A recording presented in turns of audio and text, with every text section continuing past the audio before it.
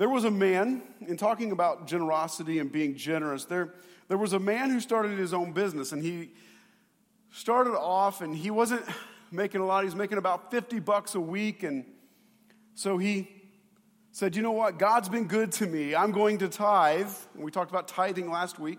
He said, I'm going to tithe 10%, as the Bible says, off of my $50 a week income, and so I'm going to give $5 to the church. Well, his business began to grow. It began to catch on, and he went from $500 a week to, or he went from $50 a week to $500 a week. And he said, well, I'm going to continue to tithe. I'm going to continue to give and do what God's asked me to do. And so here's $50 of my tithe. There's 10% of my income, and I'm giving 50%. Well, the business continued to grow, and it grew to $5,000 a week. He was making $5,000 a week income off the business. Everything's going good. It's awesome. It's amazing. As he starts to give to the church and tithe, he looks down and says, this is $500 a week. This is $2,000 a month. This is a lot of money. Whoa.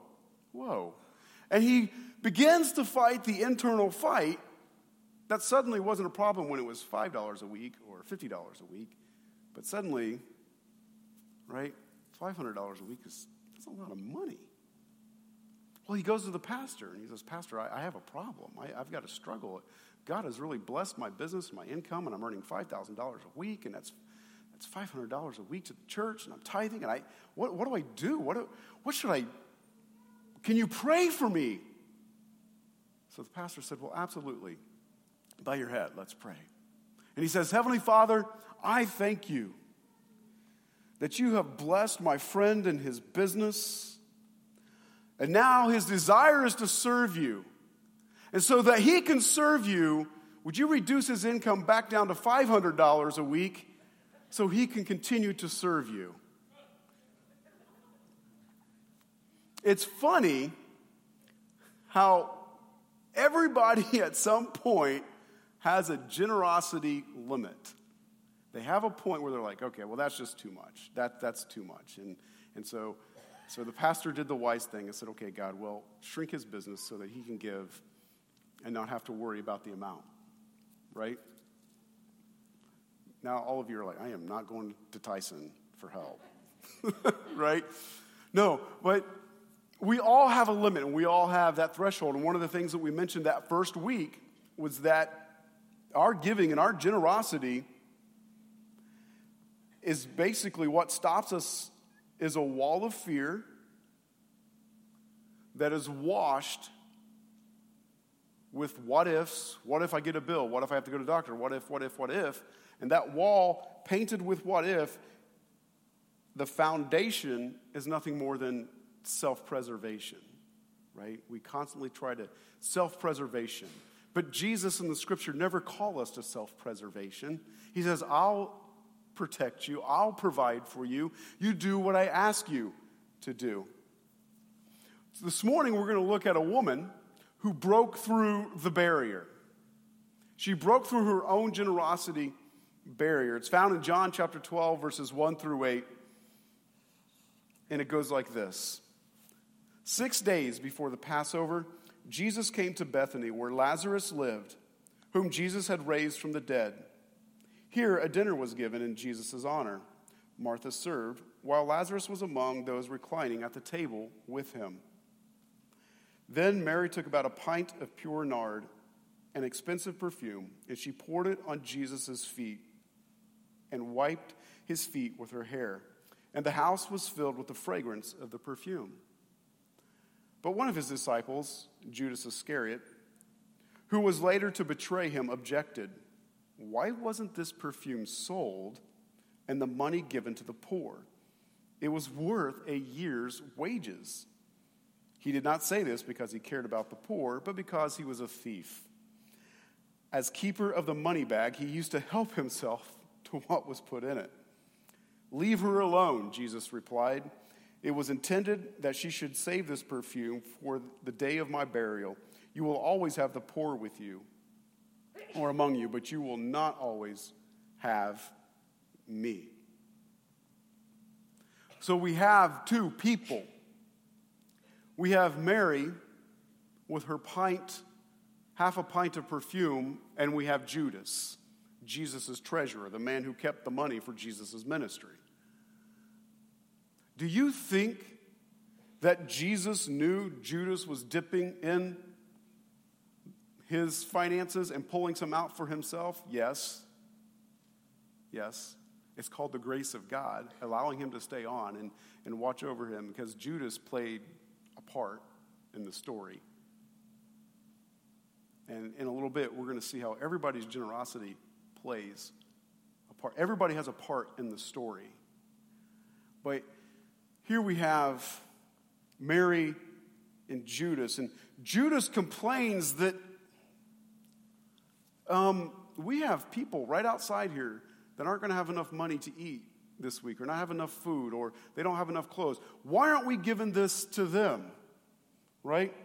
And here's what I'm going to tell you. Wherever you find generosity, you will find selfishness.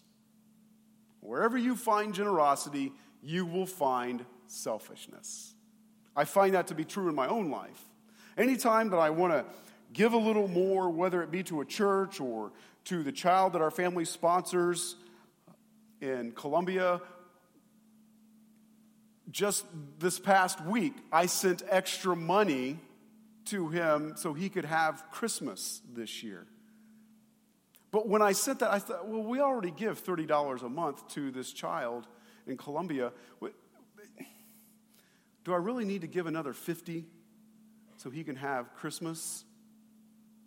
You know, I'm being generous, but there's the selfishness, right? The angel on one shoulder and the devil on the other. If you watch cartoons, it's like, do I really want to give this extra $50 because I know the wife's going to be like, honey, we haven't had date night in a while, and I really want to go to a movie. And your selfish side will always find a reason, and that reason will typically be blamed on, well, because of somebody else, making your selfishness seem like generosity, but it's really not. You'd rather just have the $50 for yourself. But we had date night anyway. Right? Yes, okay. Right? So we tend to have selfishness and generosity at the same time.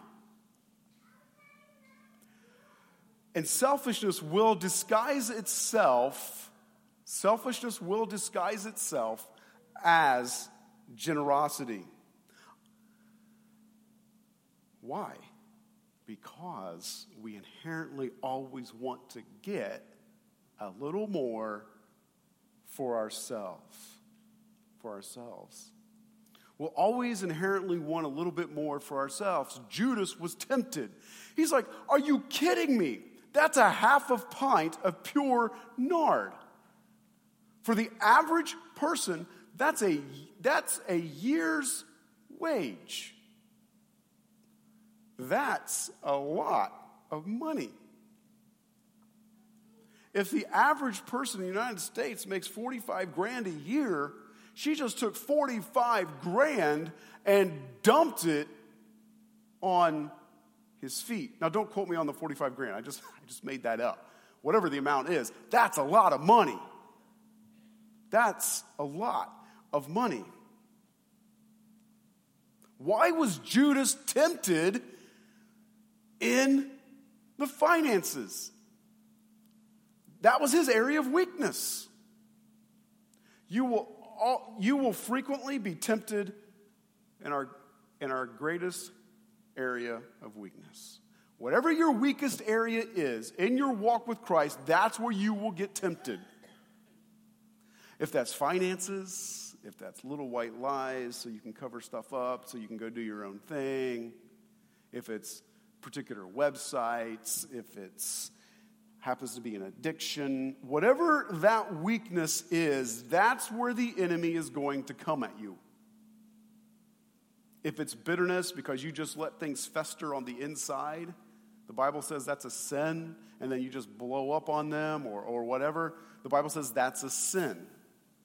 Whatever your weakness is, the enemy is going to dial that thing up. Your job is, and some of you who are old enough to understand this, take the phone off the hook. Others of you, it's you don't recognize the number, so you don't answer it, right? Or you turn it off, or you put it on vibrate. You just don't pick it up. You're like, I'll just answer it this one time. I'll just this one time I'll pick it up. And it's always, why? Why is it that one time turns into 2 and 3 and 4 and 5? Okay, well, I'll shut it off now. No, you won't. I won't. It's never just one time. And so when you take the phone off the hook, it's victory, it's success, it's winning. It's saying, I'm not answering that. I'm not even going to entertain that. Greed for Judas, and greed for all of us at some level, in some way, shape, or form, greed is temptation. Greed is temptation. 1 Corinthians chapter 10, verse 13, out of the Living Bible, it says this. But remember this, the wrong desires that come into your life aren't anything new and different. Now, I love that. I just absolutely love that. And the reason that I love that is knowing that whatever I'm being tempted with right now isn't anything new. In fact, King Solomon says in the book of Ecclesiastes, there's nothing new under the sun. There's no new temptation. There's no new thought. There's no, it has all existed in some form or fashion in the past. Wow. So when I think that I'm being tempted in an area, I say, time out, time out, time out. Somebody else is being tempted with this as well. I'm not alone. I'm not in the boat by myself. That's why we gather together. That's that's not why we gather together, but that's one of the many reasons that helps us when we gather together, is because we realize, wait a minute, I'm not in the boat by myself. And so the temptation doesn't have to overcome you. You don't have to succumb to the pressure of, you're the only one being tempted with this. I'm in the boat. No. So the wrong desires that come into your life aren't anything new and different. Many others have faced exactly the same problems before you. And no temptation is irresistible. You can trust God to keep the temptation from becoming so strong that you can't stand up against it. For he has promised this and will do what he says. He will show you how to escape temptation's power so that you can bear up patiently against it. He says, not only is it not new, and not only are other people facing the same temptation that you're facing, but trust God, because when you feel the temptation, something else is going to come to your mind or into your thought life to say, you know what, I should really go and do this. God's going to provide an alternative when you're tempted. He's going to offset the enemy, but he's not going to go against your free will. You have to make the decision. And so when you feel Christ speaking to you saying, hey, be generous, you're going to be tempted to say, no, keep it for yourself because you got this coming up or you need that. Last week, someone was sharing a story with me. They had saved up for next week. They had saved up for their big give for next week. And the amount that they felt the Lord telling them to save up was substantial for them. And so they've saved it. They said, we no sooner had that money saved up and we were in a car accident.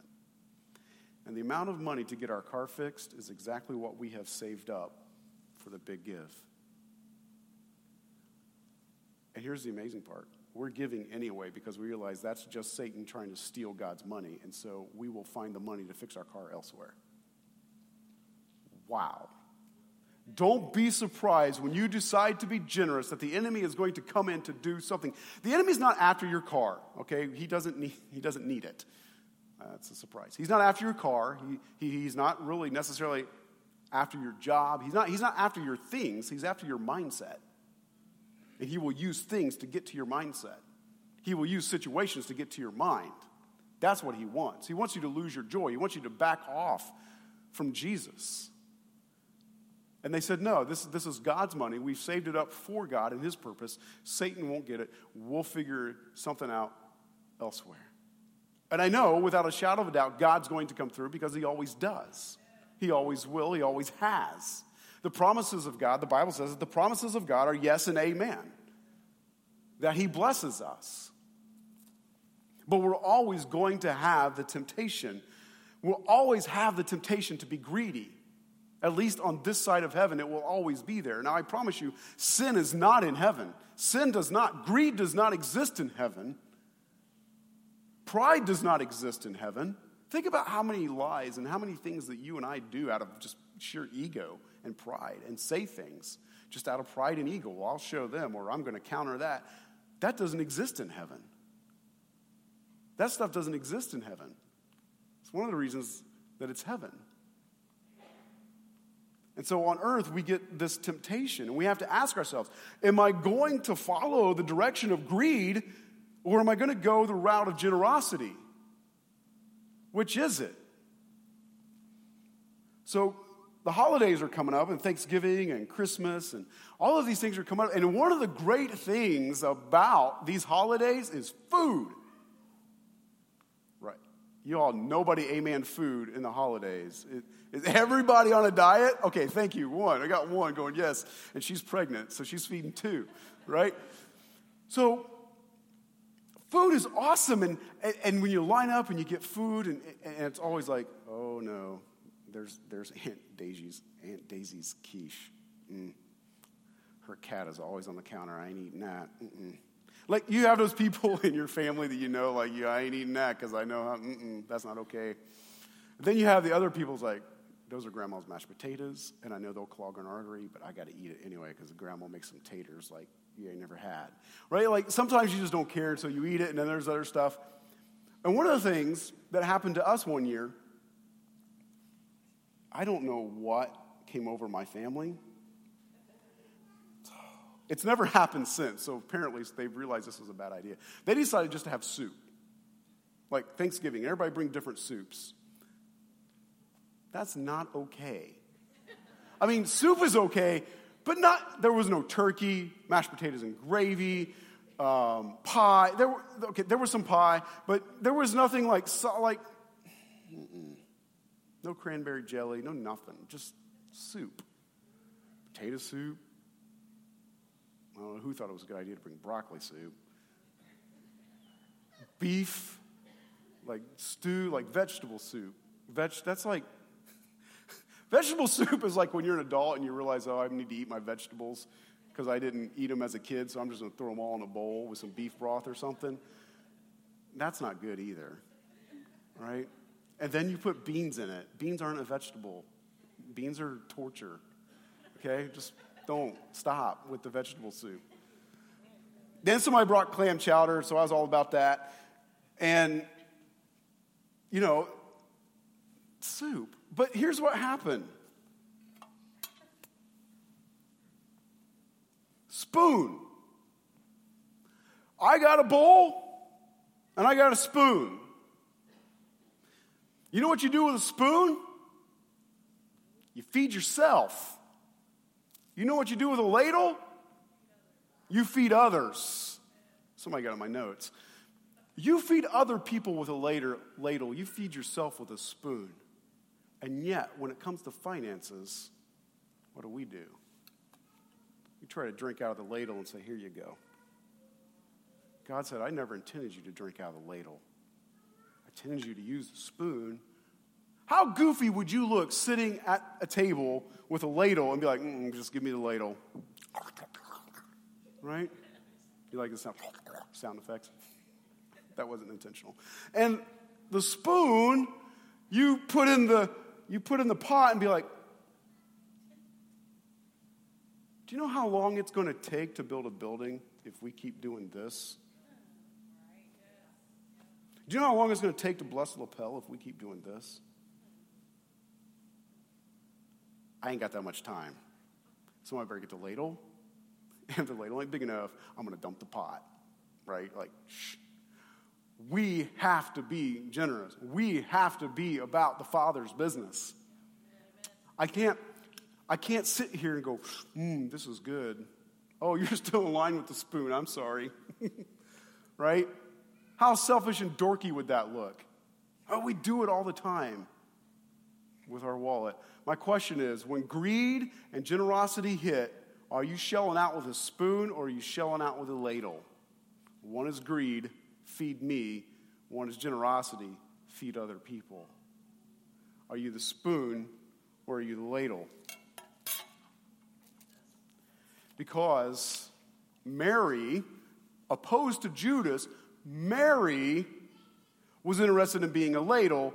Judas was interested in being a spoon. Why would Mary care about being a ladle instead of a spoon? Because just one chapter ago, Mary had lost her brother, Lazarus. Lazarus had died. They came and they told Jesus, your friend, Lazarus, the brother of Mary and Martha, he's dying. You need to hurry up and come. And Jesus is like, yeah, I'll get there. Like, when you control life, time really isn't an issue, right? He's like, yeah, I'll get there. They're like, no, he's going to die. Yeah, I know. He dies. 4 days later, he's been dead for 4 days. Jesus shows up. He's like, it's okay, I got a plan. I've got a plan. You think in this world he's dead, but I'm telling you he's really alive, and I'll just bring him back into his earth suit. I'll just pull him into his earth suit, and he'll go. We'll all be good. Jesus is like, it's just a body. I can create one. It's not a big deal. Right? And we're all, because why? Because we're so attached to this world. Mary loses her brother. She's bawling her eyes out. She's upset. Jesus speaks into the tomb. Lazarus come out. I mean, could you just picture Lazarus in heaven? Like, having fun, partying, seeing people, talking to Moses and Abraham and whoever else, his family's up there, and he hears, Lazarus. I know that voice. Like, Lazarus. What is that? What does he want? Lazarus, come out. Boom, back in the body. And what? He's in his grave clothes. It probably stinks. And he's going, who? No, I know who. Why did you call me back? Right? And I love Jesus. It says Lazarus came out of the tomb, so he's wrapped up. But if you know anything about how they wrapped up, he was wrapped up. And he had to do this out of the tomb. And Jesus goes, get those off of him. And just like, all right, I did my thing. Get those off of him. There was no end zone touchdown dance. Look at me, I raised somebody from the dead. It was just, I did my job. Let's move on. Right? He's like, get the stuff off of him. You think seeing your brother come back out of the grave after 4 days would cause you to be generous? Would cause you to take a half a pint, a year's salary, and dump it on that guy's feet? Yeah. It did her. She said, oh my gosh. So several days later, when they're having a dinner for Jesus and his disciples, she's like, I can't thank you enough. I can't thank you enough. And she breaks it on his feet. And Jesus says in Mark 14:8, he says, she did what she could. She poured perfume on my body beforehand to prepare for my burial. She thought she was just being generous. But in just a few days from now, Jesus was going to be crucified. And if you remember the crucifixion, it says that when they came to take him off the cross, they were entering the Sabbath, and Jewish law prevented any work being done on the Sabbath. So they had to get him in the tomb and buried before sundown, because a Jewish day starts at sundown and ends at sundown. That's a full day. So in Jewish thought, I'm always moving from darkness to light. Our day starts with sunrise, and we move from light to darkness, but they move from darkness to light. There's a whole sermon right there. I'll just let that marinate in your mind. So in Jewish culture, when they move from darkness to light, they're like, we got to get him in the tomb. We don't have time to properly bury him. We don't have time to put the nard on his body. they just buried him. They got him in the tomb. And Jesus says, don't you understand? She's preparing me. The generosity is simply preparation for what's to come. Sometimes when we give extravagantly at the prompting of the Holy Spirit, we have no idea how significant it's going to be. She had no idea how significant her putting a year's worth of nard on his body, on his feet. She had no idea how significant that was. He was prepared for burial before he was ever dead. He was ready to roll. My question to you is, what purpose might your generosity have? What purpose might your generosity have? Because Jesus said this about Mary, Matthew 26, verse 13. Truly, I tell you, wherever this gospel is preached throughout the world, what she has done will also be told in memory of her. Do you think that when she dumped that oil at his feet, an entire year's salary at his feet, do you think she did that thinking, okay, 2,000 years later, they're still going to talk about me? No. She wasn't thinking that. She was thinking, oh my gosh, what you've done for me, I can't ever repay you, and I'm going to pour it back on your feet. And Jesus says, as a result, because of her generosity, they will talk about her. Wherever this gospel, wherever Jesus is talked about, she will also be talked about. Think about that. Generosity doesn't give to receive, but generosity is always rewarded by God. I don't give so I can get, even though that's a principle in Scripture. I don't sow so I can reap, even though that's a principle in Scripture. I give because of what he's done for me. Because of his own death, burial, and resurrection, and my hope for eternity, I can never repay him. And so everything belongs to him anyway. Amen. That's why I give. That's why I'm generous. When you give, God blesses you. To not bless you, God would have to go against his nature. For God not to bless you, he would have to go against his nature and his character. So when you are generous, God says, I see that. And I'm just going to give you a little bit of homework. If you don't believe me, read Hebrews chapter 11 that says God is a rewarder. God is a blesser. God's not up there ready to zap you. God's not ready to hit you with a lightning bolt. God wants to bless us. It's a partnership. Sowing and reaping is his idea, and we see it in all of creation. The Buddhists have a term for it. They call it karma. That's Buddhism. Karma is Buddhism. The Christians call it sowing and reaping. You sow it, you're going to get it back. It's a spiritual principle that we can easily see in our physical world. So I'm going to leave you with this story in closing. At Stanford University, there were two men that were trying to work their way through college. They had racked up ample debt, and they were trying to earn their way through college, pay off some debt. So they got this great idea. If we could just hold a piano concert here, we could raise some money and pay off some of our debt. And so it just so happens that the Polish pianist, and I don't want to try to say his last name, so it's okay if you laugh. Paderewski was a famous Polish pianist, and he was touring the United States. And they got a hold of him and said, hey, would you come?